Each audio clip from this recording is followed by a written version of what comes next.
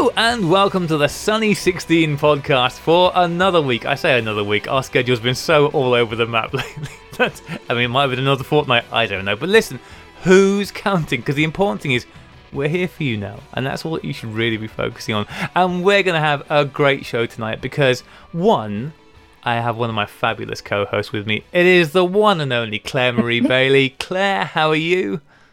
I'm good, thank you. Always nice to be here. It's lovely to have you here, Claire. You've not been feeling very well lately, have you? I've not been feeling very well, but to offset that, I have seen there was a conference, there was a Blade Runner, can you believe this? A Blade Runner conference, a Ridley Scott conference. So I saw Blade Runner, the original, and then Blade Runner 49 one night after each other. Really great films. And from a photography point of view, Blade Runner is fantastic. And especially the original and the music, the Vangelis soundtrack, I love it. So that was a bonus. And there was a guy in conversation as well, the producer, Ivor Powell, I think he was called. So that was interesting, listening to him working on that film, working with Ridley Scott, and also working with he's worked with Stanley Kubrick as well. So that was all really a positive, yeah. But from a photography point of view, we should watch Blade Runner. Okay, I love the way you described that event as a conference. Just a conference, a Blade Runner conference. Lots of people there with their Blade Runner stalls. I think it was because it was locally, it's part of the local university. I think it was, but I was just in the films. Fair enough. Yeah, that sounds good. You can't not Blade Runner. Good movies. Anyway, as I already mentioned, we have a fantastic guest with us this evening. Now, this was somebody who I got to speak to at the very, very end of the Analog Spotlight event a few weeks back. I would say, and I'm going to go out on the limb here, I'm going to say probably the most popular thing going at the Analog Spotlight. Also, I'm going to say the person responsible for, I'm sorry, the worst stink in the Analog Spotlight event as well.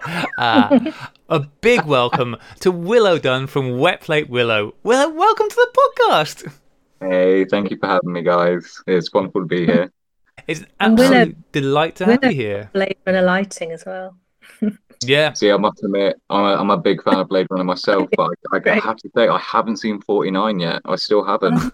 Wow. I know. You have to see it. You say big fan. Sorry? You say big fan, but not such a big fan in the last, 3 years you've got around to it? See, the problem is, I must admit, I don't really keep up with much media these days. I don't watch too much or anything like that. I must admit, I'm a big Philip K. Dick fan. I read his books. But I haven't watched 49, but I do remember my dad was a big Blade Runner fan, so he used to play Vangelis in his car all the time when I was a kid. So I was raised on that soundtrack as well. So good. Beautiful. Yeah, and I have to say, I was never. Why this has become the Blade Runner podcast, I don't know, but let's go with it. I didn't. The first film is good, but I wasn't mad at actually. But I did go to see the second one at the cinema, and I really did quite enjoy that. And I'm not a massive Ryan what's-his-face fan. Ryan Serious Face, I think he's called. Yeah, I enjoyed it. Good film, and I can see where you're coming from as well. I think the way that whole thing is put together is very beautifully shot. Both films are very beautifully shot. So much mood and atmosphere. A good one to look at for ideas and stuff. Anyway, moving away from the Blade Runner podcast, please send in your emails to Sunny16podcastbladerunner.com. Willow, as I mentioned, you were at the Analog Spotlight. You were making people's portraits all day. All day, non-stop. And I think you had a sign-up sheet when people first got there, and it was almost instantly filled out. I spoke to various people about it during the day who loved it. The thing that people may not have realised is that you have been in business and doing this for how long now? So at the time of Analog Spotlight, I'd been doing it for less than 2 months. I'm now just over the 2-month barrier, coming up to 3 months in just over a week. But I've not been doing it all that long, I must admit, but I seem to be doing rather well with it, so I can't complain too much. But like you said, I had a sign up sheet. I think it was about 20 minutes that it filled up in, Mm, and it took gosh. me 20 minutes just to do one photo. So by the time I'd done the first one, it was already booked up to the gills. And as I said, I didn't get the chance to talk to you until gone 7 o'clock, I think it was. Yeah. And you looked quite Mm. tired by the end of the day. I'm not gonna lie. I must admit, I really didn't feel exhausted. I didn't like, although I didn't even take a break from it. My family brought me in food for the day, Mm. which I didn't even get to touch once. For me, it felt like I was only there an hour. It just flew by. I was just having Yeah. such a great time. I must admit, I kind of ruined it. I kind of put myself in that situation because I kind of thought I could get away with doing it every 15 minutes, but Hmm. Mm, it should have been every 20, but it was my first event. We live, we learn. So we keep on going on. But it does mean that in future, I now know 20 minutes is where to put it. Yeah. Don't overdo it.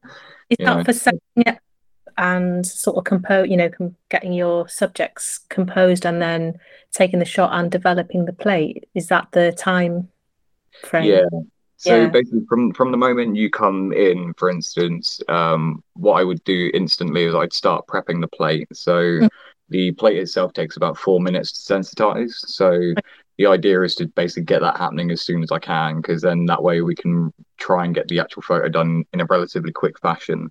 yeah. And obviously, 4 minutes to set someone up in a chair with a head brace is it's quite easy. Like it was because well, the exposure times in there, I was shooting 5 second exposures, I think it Yeah. was. It did mean I had to have like a little brace holding people's head kind of Mm, steady. So it was just a matter of like locating them roughly, and then once it gets to the point the plate's actually ready to go, I can then get them finally situated into the positioning that they were in, and then I'd ask them to obviously sit still and let me blind them for about 5 seconds, which is quite nice. And incidentally, nothing at all to do with photography picture, but just the thing you like to do as part of your Yeah, thing is just to blind people. yeah. They don't complain so much about how the outcome goes, then, do they? No, no. I mean, it makes it harder for them to see the image. Hmm. They're just like, "Oh yeah, it's wonderful," and then they walk away. They get home and like, "Oh no, it's terrible." Uh, Too late, but sucker. no, but it's yeah. Obviously, again, I don't know if you guys necessarily know too much about it, but my ISO rating that I'm operating with is about 0.75. So you're blasting light into yeah. someone's face for quite a while. So I would basically be as quick as I could with the lights. I didn't want to like start blinding people too much, but it was honestly just a wonderful time in general. Just like having the chance to meet so many people, and I mean, yeah, I was blinding them for a little bit, but it was the conversations I got to have, and just again meeting wonderful people such as yourself, Graham, throughout the event. Although I may have not been able to take your photo because of being so booked up, it was it was just again nice to even just have those conversations with people, even the ones that were just standing around to the side watching me do what I was doing. Mm. Um, and again, I must admit I was overwhelmed because I did hear from many people that I was kind of like a highlight to the event. And having been someone who's kind of just magically appeared into this analog Hmm. community, I guess, because although I've been shooting for years, I've not really gone to any of these events or kind of met people, got myself out there. So I just kind of like being someone who just essentially magically appeared and then having such a wonderful response was a massive, massive deal for me. So I couldn't thank everyone enough for just being so wonderfully supportive of it all. Yeah. Well, let's back it up because, as you said, when you did this event, you've been doing wet plates for 2 months. Um, Yeah. how did you even come to be doing wet plates at all? Because the thing is, we've spoken to a few people who shoot wet plates in the past. Obviously, our friend Simon Riddell and Shane over in the States, his amazing work. Yeah. Mm, And, you know, these are people who've been doing it for a while. And we've also got to hear about how the process is not the easiest. The fact that in 2 months, you're not only shooting wet plate, but doing it as a business as well. How did any of this come to be? Why did it even strike you as a thing you wanted to do? How did Wet Plate Willow even start as an idea? So I was in, so I'd been doing photography for quite a few years prior to it. So I started off originally doing photos when I was 16. I was just taking photos of skateboarders. Did away with it for a little while whilst I got busy, like kind of getting into working life, growing up. And then when I moved to Brighton, I kind of found myself getting into doing street photography. I've always been a big fan of like Magnum and their kind of work. So it was all shot again on like kind of Kodak Tri-X and all that kind of stuff. So I started falling in love with the analog process, well, just any kind of analog process through that. So I started off doing street photography around Brighton. And then through kind of knowing more and more about the history of photography, and at least where it started in regards to film, I kind of wanted to know more about where it actually started, where it fully originated from. Um, so I ended up going into photography in uni, and I found it wasn't giving me what I wanted from it. So I took it upon myself to essentially just start researching where photography came from. Yeah. So I started looking down into like obviously the history of like daguerreotype, cyanotype, stuff like that, everything that was kind of photographic process at first. But through my photography that I'd been doing outside of that with film, I fell into a love of portraiture. So I wanted to find a good balance of an analog process from its heyday that was good for portraiture. And the first one that was really actually anywhere near usable for portraiture was the wet plate collodion process, because it was the first time they were able to kind of do portraits that were only maybe a couple of seconds long, up to 30 seconds long, rather than being maybe half an hour exposures and stuff like that that we sometimes have with stuff like daguerreotypes. Um, so I don't know exactly how I first came about finding out about the wet plate collodion process, but it was definitely that kind of little rabbit hole that I fell down into finding out about it. Um, and I just become fascinated with it, like the whole idea of taking a substrate, basically creating your own film emulsion essentially on the surface, and then shooting that and developing it. It was always like that kind of being super involved with it was for me just a big part of why I fell in love with the whole idea. So I've always been like, before I got into my current day job of coffee roasting, I was an engineer. So I like working with my hands. I like that kind of involvement. So being able to sit there and kind of play around with the actual substrates, the pouring techniques and stuff like that, it naturally kind of fit well into what I enjoy doing. So I just kept researching it, and it took me about 3 or 4 years actually. And I just kind of got to a point where he's like, you know what, I'm going to bite the bullet. I'm just going to do it. And I ended up purchasing a camera. I purchased a load of chemicals for me to start shooting with. I jerry rigged my bathroom into a dark room because I did my first couple just in my house. So I went through all that, and I just went, you know what? If I'm going to do it, I just need to do it. I can't just sit around pretending that it's going to happen at some point. I kept talking about it to people, being like, I'm going to do it someday. I was like, no, this is it. After COVID and all that kind of stuff, where I wasn't shooting for a while, I was like, this is the time. You know, if I'm going to do it now. So I'm quite fortunate in the fact that I live in Hove, and literally not too far from where I live, Intrepid exists. And they obviously have relatively affordable large format cameras. So I started off by purchasing one of those large format cameras from them. So I bought a 4x5. And I started purchasing the kind of wet plate collodion chemicals that were necessary for me to start shooting. So I was originally purchasing everything from the Czech Republic. I am in the process now of actually starting to mix my own chemicals. It's something that I'm developing towards, just because it's a bit more cost effective, but then also you can kind of control the look of your own image. But yeah, it was just more about like just getting to a point where I was like, enough's enough. You just need to start shooting it. And then from there, I realized I don't want to just sit in my front room doing it.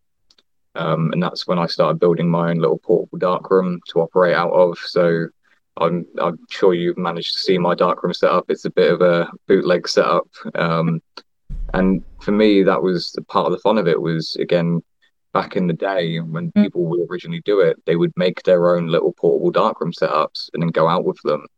Mine's a little bit more on the modern side because there's a big plastic tub with a blackout curtain on it, you know. But it was just that kind of, I wanted to essentially have like old timey photos, but with a slight modern twist, I guess. So on my camera as well, I use a modern lens. I use a Schneider lens, whereas a lot of people I know still use original Petzval lenses and like the old brass lenses. So for me, it was just kind of like bringing that a little bit more into the modern age, I guess. But yeah, for me, it was 4 years of striving over wanting to finally do it, and then just buckling one day and being like, you know what, we're just gonna do it, you know. And then lo and behold, March 18th, I took my first wet plate, and I was fortunate enough to have an actual image appear on the plate. It's a terrible image, I'm not gonna lie. Blurry, it's got terrible oyster shelling around the edges and stuff like that, but there was a face, and for me that was enough, you know.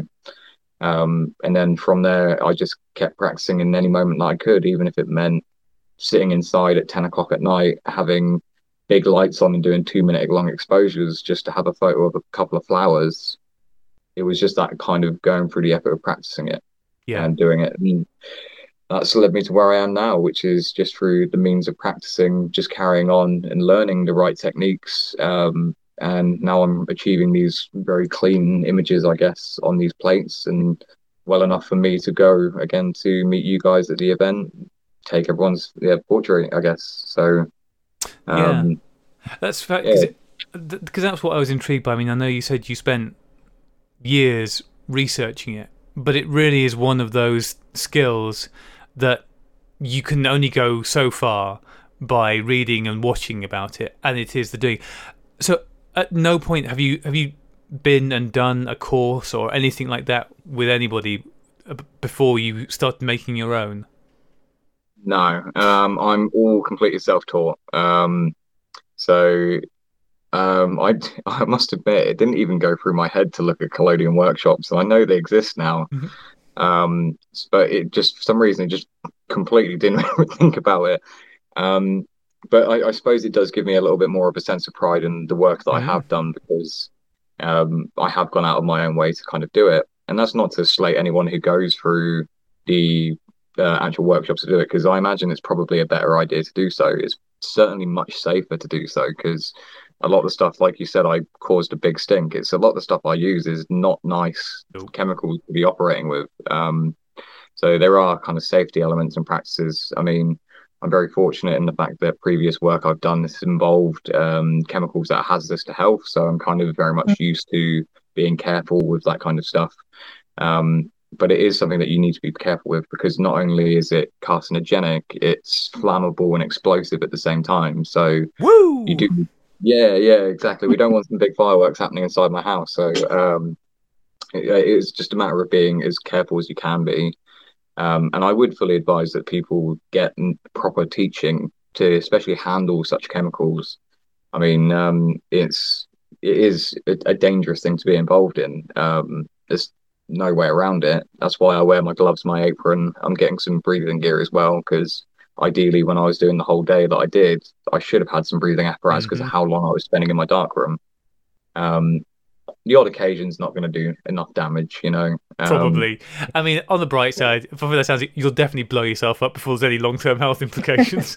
Yeah, and you know, might as well go out in a big ball of flame instead. You know, the more fun way. Yeah. But yeah, and then obviously alongside the kind of nasty chemicals, you're then also, well, I have an open flame next to a lot of it as well, which is again a big no-no when it comes to flammable and explosive materials, but it's part of the process, you know. So I've tried my best to go down the route of doing everything as traditional as possible, and they would originally use an alcohol burner of some sort.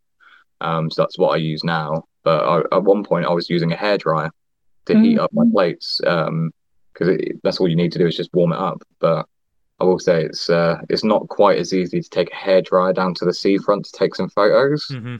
So I invested in getting a little alcohol burner to deal with, but it does bring up the danger factor a little bit, because inevitably big flame next to explosive chemicals can be a bit dangerous. But it's just one of those things that, again, if you're just careful enough, and I think having someone kind of point you in the right direction and tell you how to look after things correctly, then you're going to be fine. Again, I spent a lot of time researching it and looking into the actual chemicals themselves.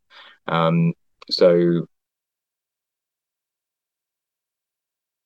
one of those kind of collodion workshops, but I did it over a long span of time.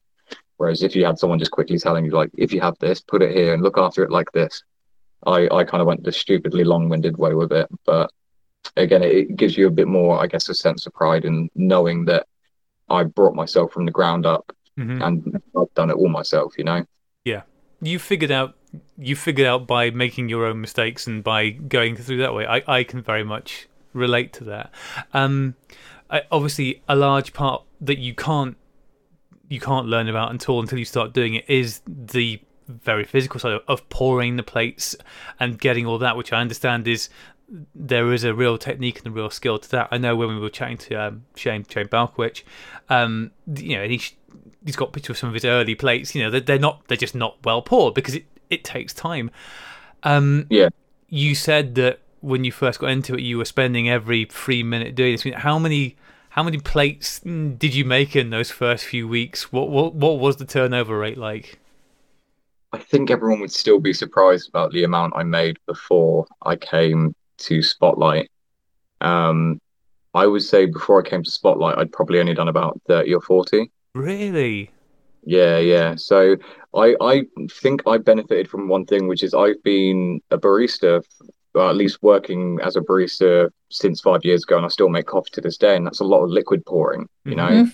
So I think naturally where I've done like latte art and stuff like that, it's a pouring method, which is maybe very similar to that kind of waiter tray method, as we call it.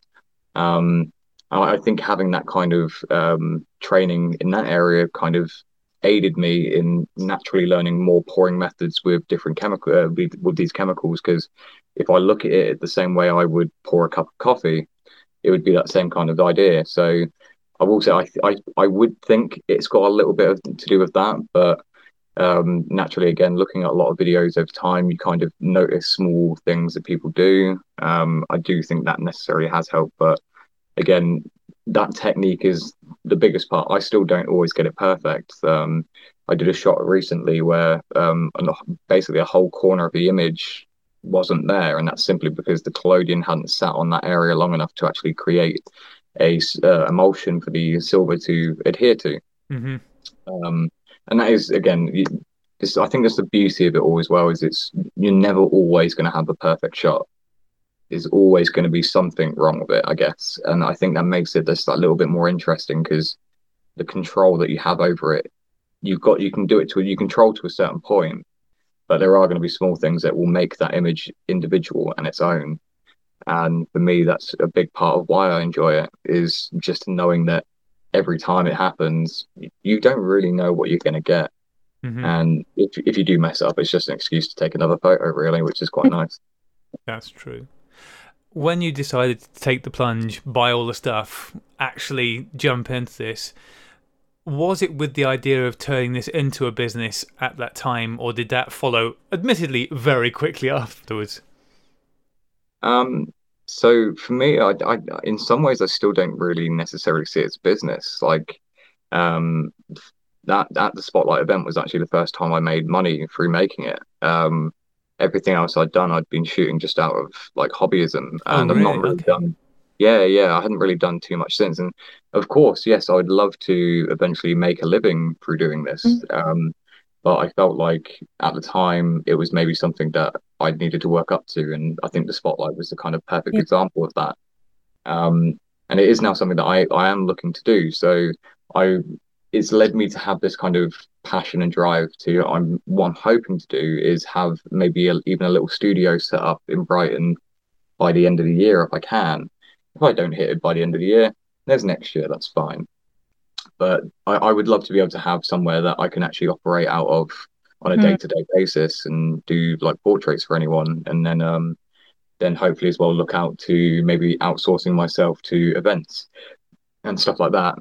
I've got someone as well, so Holly, who is in charge of one of the event organizers. She even mentioned that she might even have a friend of hers who's been getting married next year who'd maybe be interested in having some like nice wedding photos done of them. And again, like, I'm going to hopefully try and open myself up to those possibilities. So yeah, it wasn't really until the Spotlight that I had, I guess, true intentions to make money from it. Like it was always a goal to eventually try and make a living from it at some point because I just enjoy doing it. Mhm. And why not get paid to do something you enjoy so much? Yeah. And especially because all the chemicals get a bit costly, so I need to supplement that a little bit and help pay it back. But yeah, it's something ideally I'd love to get to a point where it is a proper business, I guess. But currently, I guess I still don't necessarily see it that way. Mm. Probably won't do until I have a couple more pop-ups happen. So I'm going to hopefully set up on Brighton Seafront at some point and do like a kind of like a little roll up, get your portrait done kind of thing. So I think that will help. And then I've got possibly if people want me to do a couple of workshops as well, showing the process to other people. So I think when those kind of things start happening a little bit more, maybe it'll be a bit more of a business in my head. But Yeah. in the meantime, I'm just doing it because for me, it's just a beautiful process, and just how the involvement you have in creating an image is what makes it. It's the same kind of feeling that you'd get from developing your first roll of film. Yeah. It's that beauty, and I still get that same feeling every single time because again, you never know how it's going to turn out.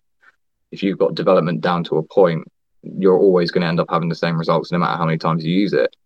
But with me, there's so many things that can go wrong at any moment, and it keeps it fresh. So when I finally see that image appear in the fixer, I get that kind of same feeling of elation that I imagine the person whose photo they're seeing their face light up. I think I light up probably just as much in seeing that kind of happen, you know. So it may be a little bit selfish, but it's just as much for me as it is as much for them, you know. Yeah. So yeah, for me it's just enjoying. That's why I also still go and do like some. I'm doing some like kind of street photography, landscape kind of stuff as well, and that's just solely for my pleasure, you know, just seeing that image appear and being proud of it, varnishing it and stuff like that. So yeah, it's still not quite a business to me, but very, very soon I think it will start feeling a bit more business like. But It's I'm nearly in no rush business to make it time, feel like but that. not quite business time yet. Yeah, we're almost there, just so Almost close. business time. You mentioned about the cost of chemicals and stuff. In this age of, well, everything being more and more expensive, and yeah, well, film photography is just one of the everythings that the cost is going up on. Yeah. How expensive is shooting wet plate relative to? I suppose I'm going to ask you relative, but then you haven't really shot large format other than that, I don't think so. But how expensive is it? I mean, what are the costs like for a frame by the time you've shot and done all the varnishing and everything for a single image? How much does it work out at for you to do that? I must admit, I haven't done too much in like deep maths into it because again, I think where I've not necessarily kind of viewed it per se as a business so far, I've not necessarily paid too much attention to that. But I know there's certain costs of chemicals and stuff like that. So something like a bottle of like collodion, like pre-mixed collodion, for instance, I think it's about 250 mils will run you back about 25 euros. You're not using great amounts of that per shot. You know, that will kind of last you a while. You got like sodium thiosulfate hyperfixer and stuff like that, which if you're going to buy it pre-mixed, I think it's about 10 euros. But sodium thiosulfate is very easy to get hold of yourself and kind of just mix it with distilled water, and then essentially you've got your hyperfixer there. So that's not entirely too hard. The main kicker is the silver nitrate. Silver nitrate is, I think for about 50 grams, it's probably 60 or 70 pounds. And for me to make 500 mils, I need 45 grams. So Right. each time I'm making a silver nitrate bath, it's about that kind of much. Yeah. There are ways to maintain a silver bath to make it last a very, very long time, and that involves a thing called sunning, and that is essentially just taking the silver, putting it into a clear glass bottle, and basically letting it react to UV light. So any little bits of sediment that are in it kind of react to the light, become black, and then sink, and then you filter that out. But then the problem you have with that is your silver balance inside the water is not correct at that point. So then you need to top it up with a little bit more silver nitrate. You need to have like a hydrometer and stuff like that, which is equipment I don't currently have. Something I am working towards. So I am at the moment purchasing new silver baths when I need them. And it does become quite an expense. So I think the premix silver baths probably about, I think the ones I get are about €90. Um, so it is a bit of an expense, but generally a silver bath will generally get you about 100 plates with kind of Okay. good clarity. So when you do an event like Analog Spotlight, you kind of smash through that pretty quickly. Yeah. So yeah, and then sometimes you might accidentally have, like, I had a silver nitrate bath which I must admit I accidentally ruined because I accidentally got some my Hyperfixer into the silver nitrate bath, Yeah. and that's kind of tarnished that. So That's um, upsetting. yeah, I must admit that really had me going. I realized what I'd done. I was like, oh no. So yeah, there is quite an expense involved, but in all honesty, I think price per shot, I wouldn't put it too far off of being a little bit more expensive than shooting medium format. Really? Um, I'd be surprised if it was like I again I don't know the maths per se. I would say it's definitely cheaper than shooting large format film because per shot, obviously with large format film, you're talking. I mean, if you were to get it developed elsewhere, kind of thing, at least is what I'm thinking because I don't home develop currently. Unfortunately, I don't have the setup to do it right now. That is ironic. Um, yeah, I've got a portable darkroom for wet play, but I can't develop my own film, unfortunately. Um, but yeah, so the thing is, let's say you buy a box of Portra 400 for 4x5. That's going to run you about £85 now for 10 shots. So you're already looking at £8.50 per Yeah. shot there.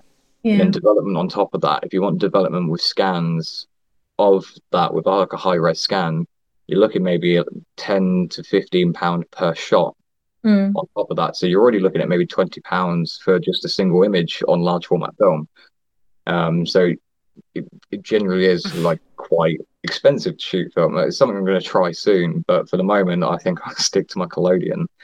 Um, but then you've got to think about. So I suppose if you're doing like the selling of the plates and stuff like that, you also then have to think about labor costs and stuff like that if you're going to really think about pricing yourself. So naturally, I think it could work out to be more expensive, but it depends on how you feel about the process. So honestly, again, I don't think I could give you a 100% answer on that No, because I no. haven't done That's enough of it myself. But I think it's probably cheaper than I would think. yeah. So The plates themselves. I mean, how much are they? How do you buy those? I'd I was assume. gonna, yeah. so I buy basically it's the same kind of aluminium that you get on trophies. You know the little black plaques. Yeah. Mhm. Yeah. It's that. That's what I'm actually using. So it's a black substrate of aluminium. So they just call it like trophy aluminium or plaque aluminium. And I get it cut down to 4x5 sheets, and they run me, I think, just over £1 each. Okay. Obviously, the larger you buy, it tends to maybe sometimes bring the price down a little bit, but that's generally how much you're looking just for the substrate itself. Um, you can also shoot on glass. Glass tends to be a bit more expensive. Yeah. So glass is something I'm going to do soon. So that's the amber type process. So I do the tin type process currently. Mm-hmm. There's no real difference in it other than the fact that generally with glass, you need to kind of do a vigorous cleaning process for it. But it's something that I haven't kind of dipped my toes into yet because my rig's not exactly the most stable. So I don't think putting glass in it when I'm traveling would be a great idea. I stick to my tin at the moment. The hope is to eventually do glass ones and then maybe even print from those glass sheets because you can actually put those into an enlarger and create an image from it. But we'll see. It's something that again gently working towards because I do have to keep reminding myself it's not even been 3 months yet that I've been doing this. But it's just yeah, it's nice to see. I guess there's a lot of progression involved, but there is a big investment involved in that too because naturally having everything to start with, it's a lot to initially put in. And I think that's what can be off-putting to people is that kind of initial investment to kind of get it going. Mm-hmm. Yeah.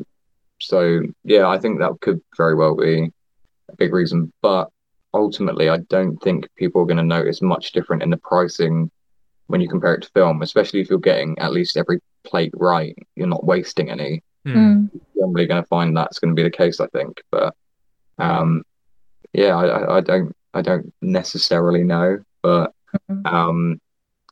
I would definitely say it's probably cheaper than film though, in regards Yeah, to large color format. film at least. Yeah, Mm. yeah, Yeah, Yeah, no, because film has shot up as well, hasn't it, in price as well? Really, shot up. yeah. But analog is expensive, isn't it? Um, Everything's expensive. but mm, it's so rewarding though, isn't it? Because like you say, you're involved in every single step of the way. And I completely relate to what you said earlier, Willow, about the magic of, like in your case, your people you're photographing, when you see the face come out on the plate, it's just great. I still have that if I'm in a dark room, in the paper in the tray. yeah, I yeah. still think it's just that beautiful magic, isn't it? But wet plate just has such its own thing, isn't it? I was looking at, and and I like what you're saying about doing it with the modern portraits, with a kind of with a really traditional process. But I think they do have a certain magic about them, don't they? Wet plates. Hmm. I Yeah, do. I really love. I'm sure I've said this before. Sally Mann's work, I think, was the first maybe wet plate work many years ago that I kind of became aware of, and I really liked her work. I'm sure she does them on glass. I'm sure. Do you know Sally Mann's work? Yeah. Um, I've seen some. I don't know necessarily too much. yeah. But it captures something, doesn't it? The wet plates. I don't know. There's very much their own thing. Um, yeah. There's, they believe that a big part of that comes from the fact that essentially the collodion process is not Mm, reactive to red and yellow, green kind of waves of light. It's only yeah, reactive to blue and UV. So skin tones kind of have like a almost ethereal kind of vibe to them. It's something a little bit different. And definitely. I, yeah, and then oh sorry, go I, on. no, and doing your modern portraits with that twist, it's really good. And obviously, you've hit on something because you were completely fully subscribed for people wanting their portrait done in the analog spotlight. Which Yeah. is great. Because the other thing that I was surprised about with being booked up so quickly was I think I was only announced the week before. Mm, I was I was in talks about coming into it about a month prior. yeah. So Alicia from Lensfair was the reason why I got there because she's been a big supporter of my work, even on my old account when I was doing film stuff on that. Um, and yeah, so I didn't actually appear anywhere on the Analog Spotlight page. I don't, or the events page at least, up until I think it was only a week beforehand. So I was beyond shocked when I had so many people coming in and just apparently there was people coming through the door and literally asking where I was because they wanted to come straight and see me. And hearing that just blew my mind because again, I kind of just appeared from nowhere and everyone wanted to come and see what I was doing. And I honestly thought I was going to be dead all day. I didn't think there was going to be loads of people. Like I was half expecting for me to do like maybe one portrait an hour and no one to be Mm, interested in it. But yeah, quite yeah, the back to opposite. back, yeah. So And Yeah, a great idea for Brighton seafront, I think. I really like yeah, that.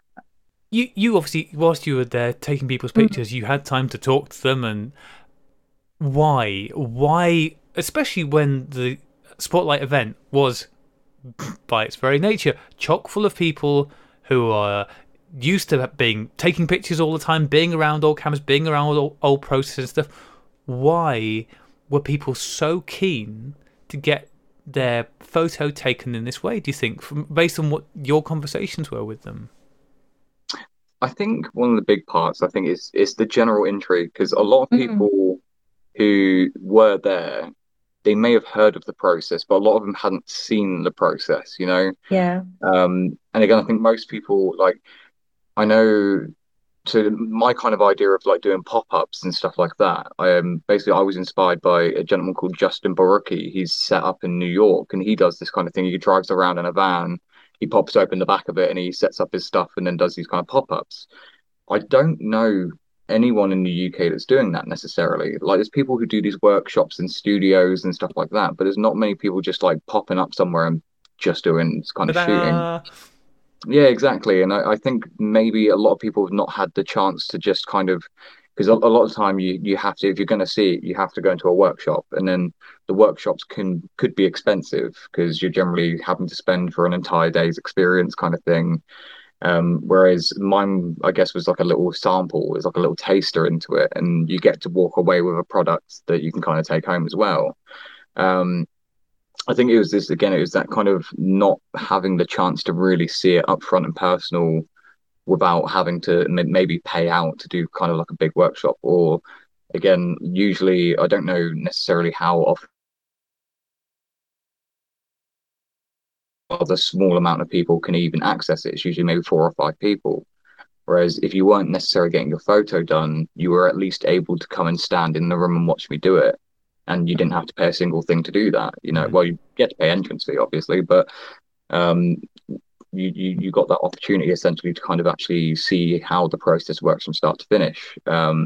Which I think is more than anything. It's just that general intrigue because it's funny as well. Like I speak to photographers that I know from the local area and stuff like that, and even people online who they come across my page and they're like they've not even heard of the collodion process, and they're like I never even knew this was a thing. And in a way that kind of blows my mind, but then I've also got to realize until I'd gone out and done my own research into the history of photography, I had no idea either.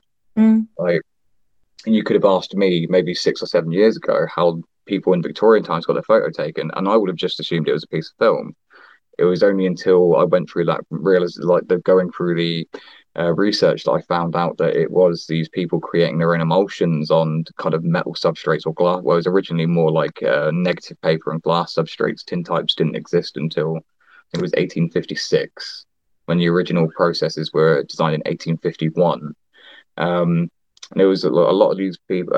Again, it's that kind of thing. I think if you don't necessarily go out of your way to find it, you're not going to see it because there is only a rather niche amount of people. There's a small niche that people are actually still doing it, or at least still doing it in the forefront of like the public, I guess. A lot of people who are still doing it, let's say in the UK, a lot of them are like hobbyists who do stuff in their back garden and they kind of just develop it in their house and they have like a little darkroom set up somewhere.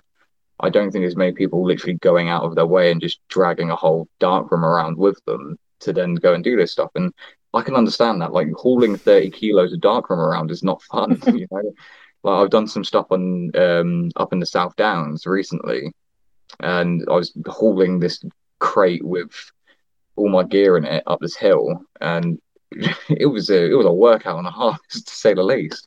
And I think it's again it's that not many people are actually showing themselves doing it necessarily, unless you're having these kind of small sessions available.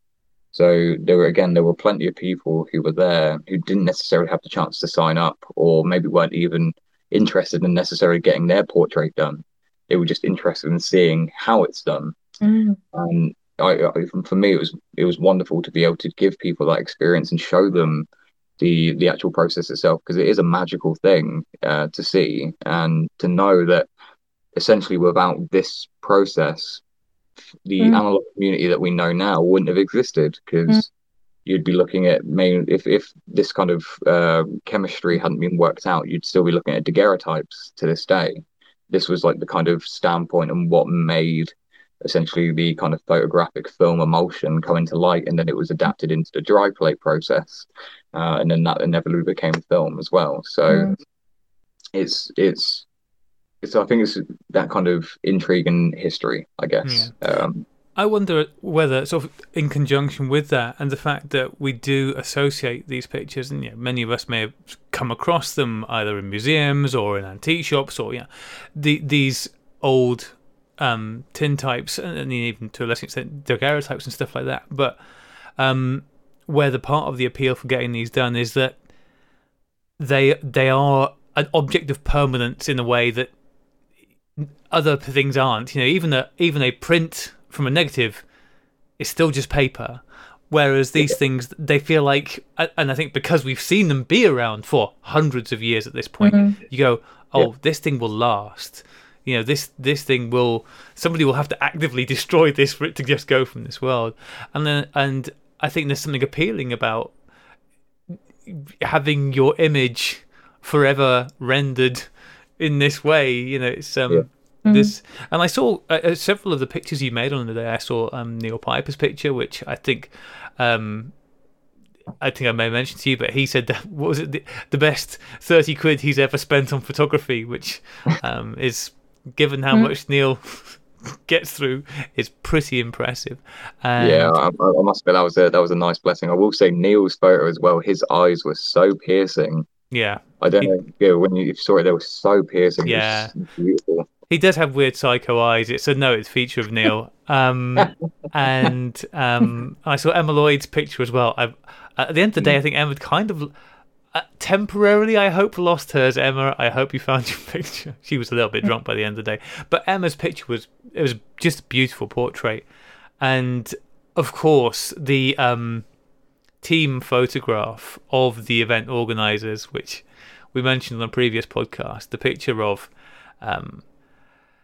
Paul and Holly and Alicia and Hamish. His face.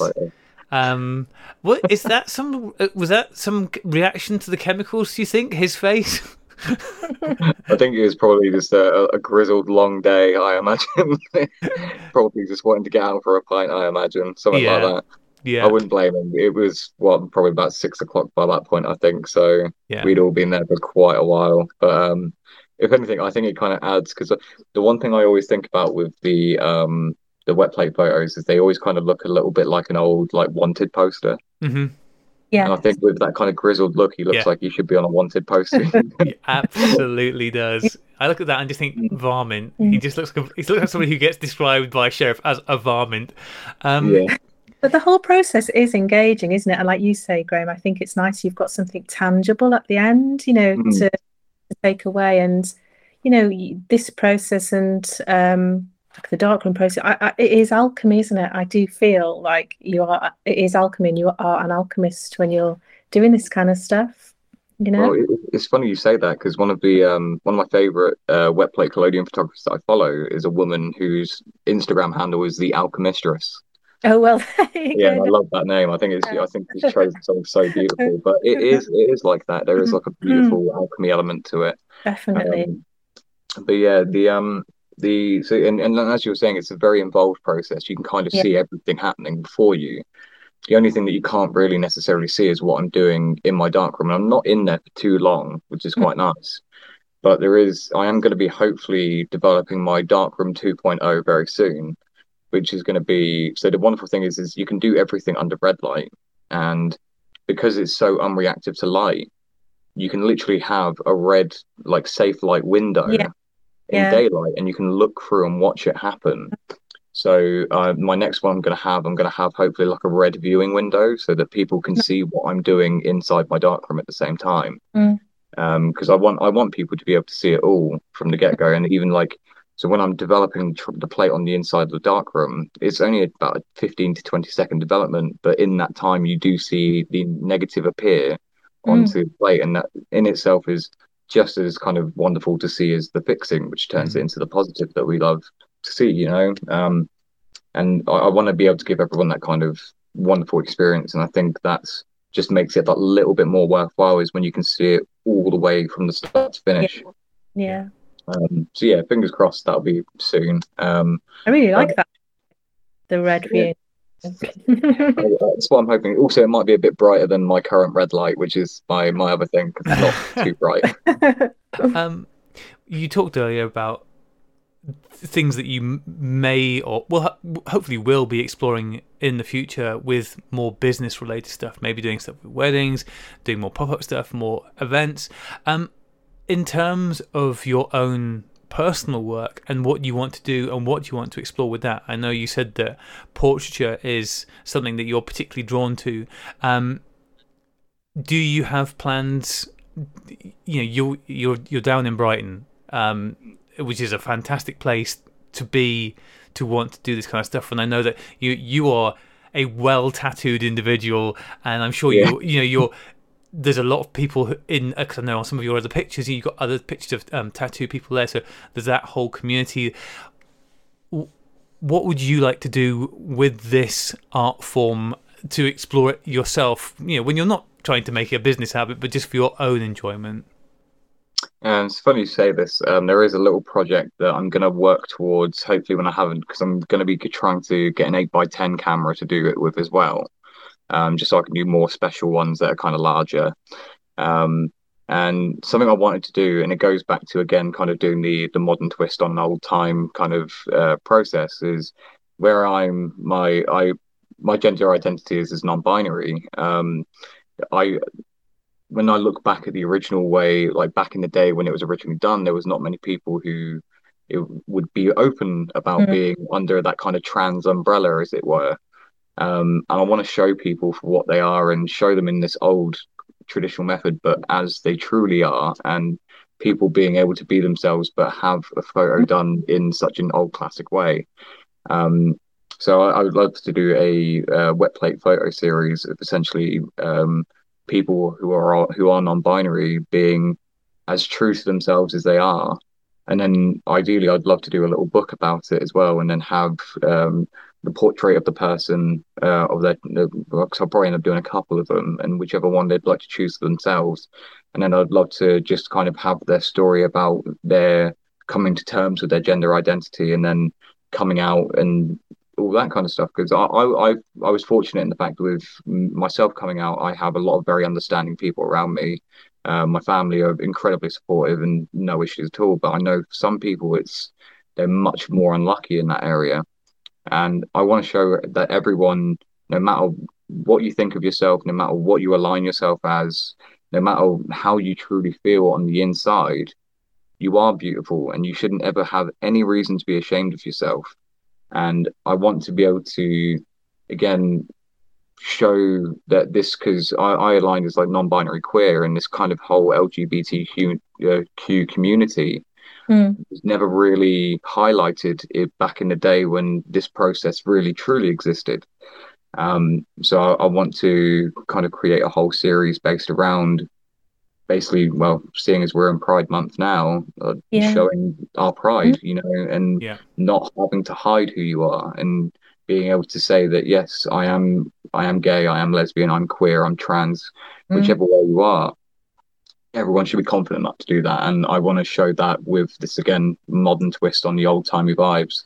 That's kind of like my whole aim with all this is, I want to, again, just slightly bring a more modern overtone to this beautifully old form of photography, and something that will last centuries.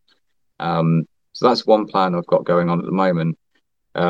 Tattoos wise, I do have some kind of rough basis plans, just because the tattoos do really kind of pop and illuminate quite well under the process, but I'm not quite sure where I want to go with that just yet. But there is certainly at my main point in time, that's what I'm concentrating on. In regards to large format, there is another project that I'm going to work towards, but that will be done probably either on film or direct positive print paper, which is I'm going to do Caffeinol process developing, but I want to do a photo series of people within the coffee industry, and then I want to develop their photos using the coffee they make. So it kind of has that more personal touch, and then you can kind of see the different coffees working as developers. It'd be, I think, quite an interesting vibe. But I don't believe the Caffeinol process would work on with the direct positive. No, I'd be interested to see how it goes with direct positive as well, because that stuff does not. You need some pretty oomphy developer for that direct positive stuff. I have learned the hard way. Yeah. So I got a feeling. Oh, sorry, go on. No, carry on. Oh, I was just going to say, I have a feeling like if I'm developing direct positive print with Caffeinol, I think it's going to be something stupid like 17 minutes of development time. But we'll find out when it gets to it. But it's some experiments I've got going on, and then I have some other things that I'm developing outside of, again, the wet plate world. But it's some stuff that's kind of secret and under wraps at the minute. But it's something that I'm hopefully developing and working towards with the help of people like Alicia from Lensfair and hopefully a couple of friends in my hometown. But it's going to involve some chemistry experiments and stuff like that. But I don't want to release too much information now because I don't need people stealing my idea. um, but yeah, so there are different things to come. But essentially, all of this has started because of me doing this wet play process and getting to know everyone through coming out to the Spotlight event. Because again, I'm far more used to like hiding away from people and keeping myself to myself, and doing Spotlight kind of forced me into getting to know everyone. And not to say that's a bad thing. I'm making it sound like it was a bad thing.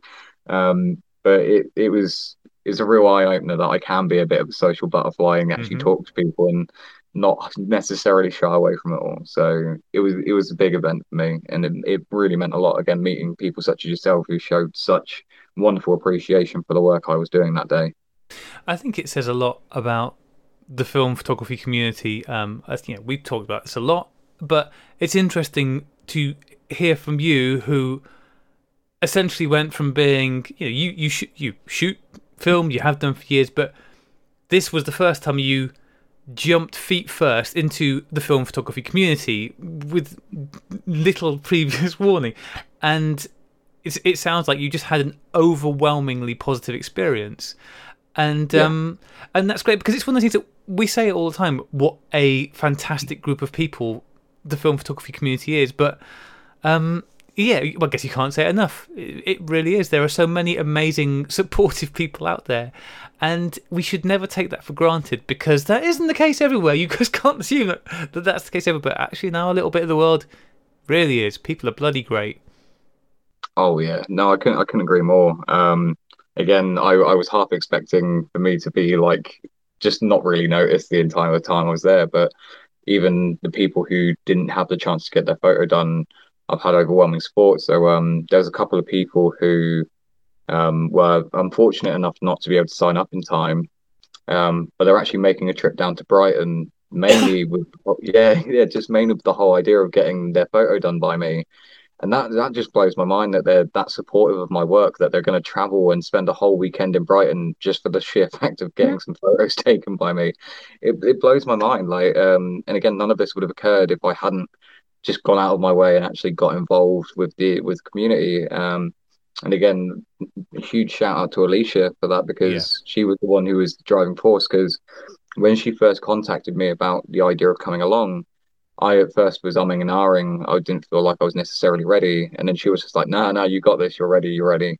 Yeah. And again, it was last minute. It was only about a month. I was stressing out. I didn't think I was going to be able to get all my bits ready in time, but we made it happen, and I have absolutely no regrets in it. It has been probably one of the best days I've ever had in my life, I would say. Just a wonderfully positive experience, and like, no matter that I didn't get to take a break or barely even up a sip of water, it was, for me, just being able to sit there and just meet all these wonderful people who have wonderful stories, and just being able to explain this beautiful process to these people, and for everyone to be so fascinated and wanting to be so involved was beautiful.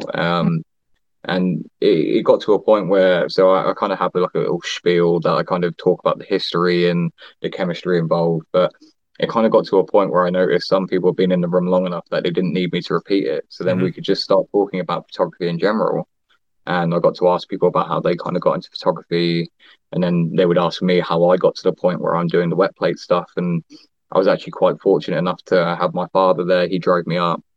But he's the whole reason why I got into photography in the first place, and the whole reason why I even started shooting analog, because the first camera I ever had that was an analog camera was the same OM10 he bought in 1983.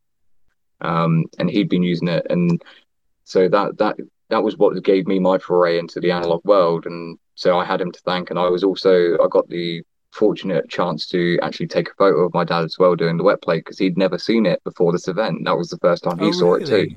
Yeah. He doesn't live near me. He lives. I live in Sussex. He lives in Hampshire. So he hadn't actually had the chance to see the process. So I got to take one very underexposed photo of him because he was my test shot for the day. But for me, it was still one of my favorites of the day, because I got to sit there and just kind of show him what I was doing, and more than anything, I had him to thank. So towards the end of the day, bless him, he he thought I was going to be finishing at around 4 and getting out of there. Mm-hmm.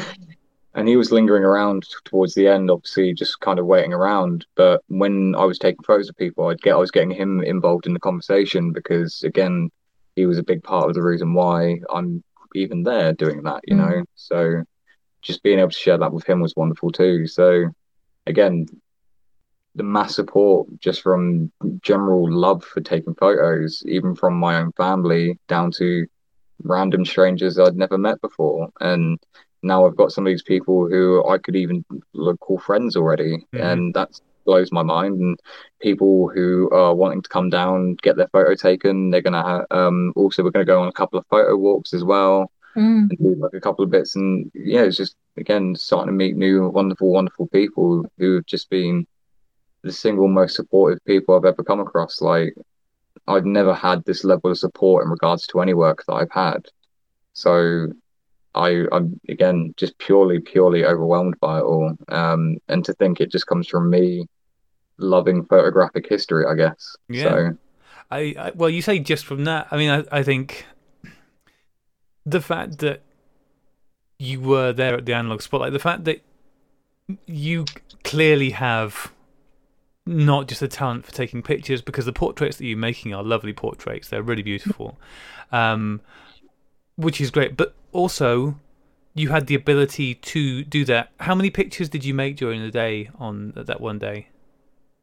I think it was 30. 30. You made 30 wet plates in a day, having never done something like that before. I think is incredible, that shows an ability to work with this practice in a way which you absolutely should not be able to do after only 2 months. And also, even if you'd been doing it for far longer than 2 months, like, people don't work in that way. It's not usually generally a fast turning thing. I'm really excited to see what you do with it and where you take it, especially, I mean, both in terms of the business, because I think that's fascinating, and I really can't wait to see what happens with that, and with your personal work. It's really interesting. When I was thinking about this when you were talking about it, like, I don't know a lot of wet plate photographers, but the 3 people that I do know, so yourself, and we've talked in the past to Shane Barkwich and to Simon Riddell, and in each case, the people that you're wanting to document are people who are, I suppose, outsiders, or, you know, people who are not. So in your case, you want to document LGBTQ people. With Shane, it was the Native Americans, and there's the Native Americans. Simon is exploring mental health issues and things like that through his portraiture. And I just find it interesting that wet plate photography tends to lead to interest, to a choice of subject, of people, that is, I don't know, it's interesting. I wonder what it is about it. I wonder whether it's the nature of the people who are interested in the process are also more deeply interested in other people as well. Whether that's what it is. I wonder whether there's something about wet plate, about that 0.75 ISO, so you've got your long, the fact that you need to be sat there for a long time, that you are connecting with these people whilst that image is being taken, which is part of the reason you get these amazing looks, because they're staring straight at the camera for a few seconds, which is not normally something you get from a portrait. I don't know what it is, but it's just a thing that I've noted, and I'm really excited to see what you do with it, and I think it's going to be great. It's really awesome. Thank you so much. So where should people be going to find your work, see your work, and I guess try and hire you for whatever they might want to try and hire you for? Make this into a business for Willow. I mean, come on. Oh, you sweetheart. Thank you so much. So currently I don't have a dedicated website just yet. It's something that I am working towards, but currently it's just my Instagram, which is just at WetPlateWillow. So basically, website will come once I can kind of get a bit more, maybe like a little logo done or something like that. Fortunately, I do have the great blessing of having a couple of artist friends down here in Brighton, so I'm going to probably give them a little shoulder, give them a little elbow, and be like, "Come on, you want to give me a little logo? That'd be lovely." But until that point, yeah, it's just it's Wet Plate Willow on Instagram, and then also for my film work, which I must admit I don't really go on too much at the moment. I will be posting on there a little bit more again soon. Is at Willow Color. And have you got any events that you have nailed down yet coming up where people might be able to see you, or is that just watch this space? At the moment, it is just a watch this space kind of thing. I'm in talks about sorting out some possible workshops and pop-ups. So with me kind of using Intrepid cameras, and then I was also in the same room as them at Analog Spotlight. They're in actually the process of opening up Intrepid Studios, so awesome. They want me to do workshops in Brighton. So if there will be eventually the possibility to actually come down and do a workshop with me, and I will show you the process and kind of go through the details of it all, a bit more in depth on the history of it all. So that will happen hopefully in the next couple of months, I believe. But for the moment, it's just a watch this. Oh, also Nottingham. There might be some stuff happening in Nottingham at some point, and that's again thanks to the guys at Lensfair because they're based up there. But that's depending on when they open up their shop, which I'm hoping for those guys is very soon because they're wonderful people and they deserve to have their own little shop open. But yeah, it's also I'm currently in the process of trying to move house, so things are a little bit on the back burner at the moment whilst I move. But until that point, again, it's just to watch this space. There will be some more plates coming out real soon. I've been a little bit slack on it, but then work's busy, life's busy. Sometimes you've got to put it aside for just a little moment. But I've been doing the little bits here and there to keep myself in practice. So fingers crossed they still keep looking good, That's awesome. That's awesome. Thank you so much, Willow. Claire, is there anything you need to let our listeners know about going on this week? I don't think so. Blade Runner, watch it from a photography point of view. And you're and I'm coming into Brighton. We'll have to go to Brighton seafront. I really like that idea of you being on the seafront in Brighton. We can go and get our portraits done. Yeah, I like Brighton. Yeah. And just, I know we mentioned this last week, but the film you did with Gwenno, is that now out and available for people to see? No, it's been no. Had a screening. They can't. They mustn't. It's going. I don't know when there'll be a series of screenings. I think there's one here in a week or so. So it's not like you can't kind of see it on the internet or anything. Not yet. No. Yet. Okay. Well, also watch this space then. Well, we will leave it there then, listeners. Thank you so much, Willow, for joining us. It's been really fantastic catching up with you. And like I said, I cannot wait. I can't wait for the next opportunity to catch up with you because I'm sure it won't be long. We will play you out, as always, listeners, with Rachel's band Roja. Poor Rachel, not feeling very well this evening. There's a whole lot of sick still going around, so that's great. But she's here in spirit. And as we'll play her out with her music, as always, we will be back with you again very soon. Thank you so much for listening, and goodbye. Goodbye. Bye.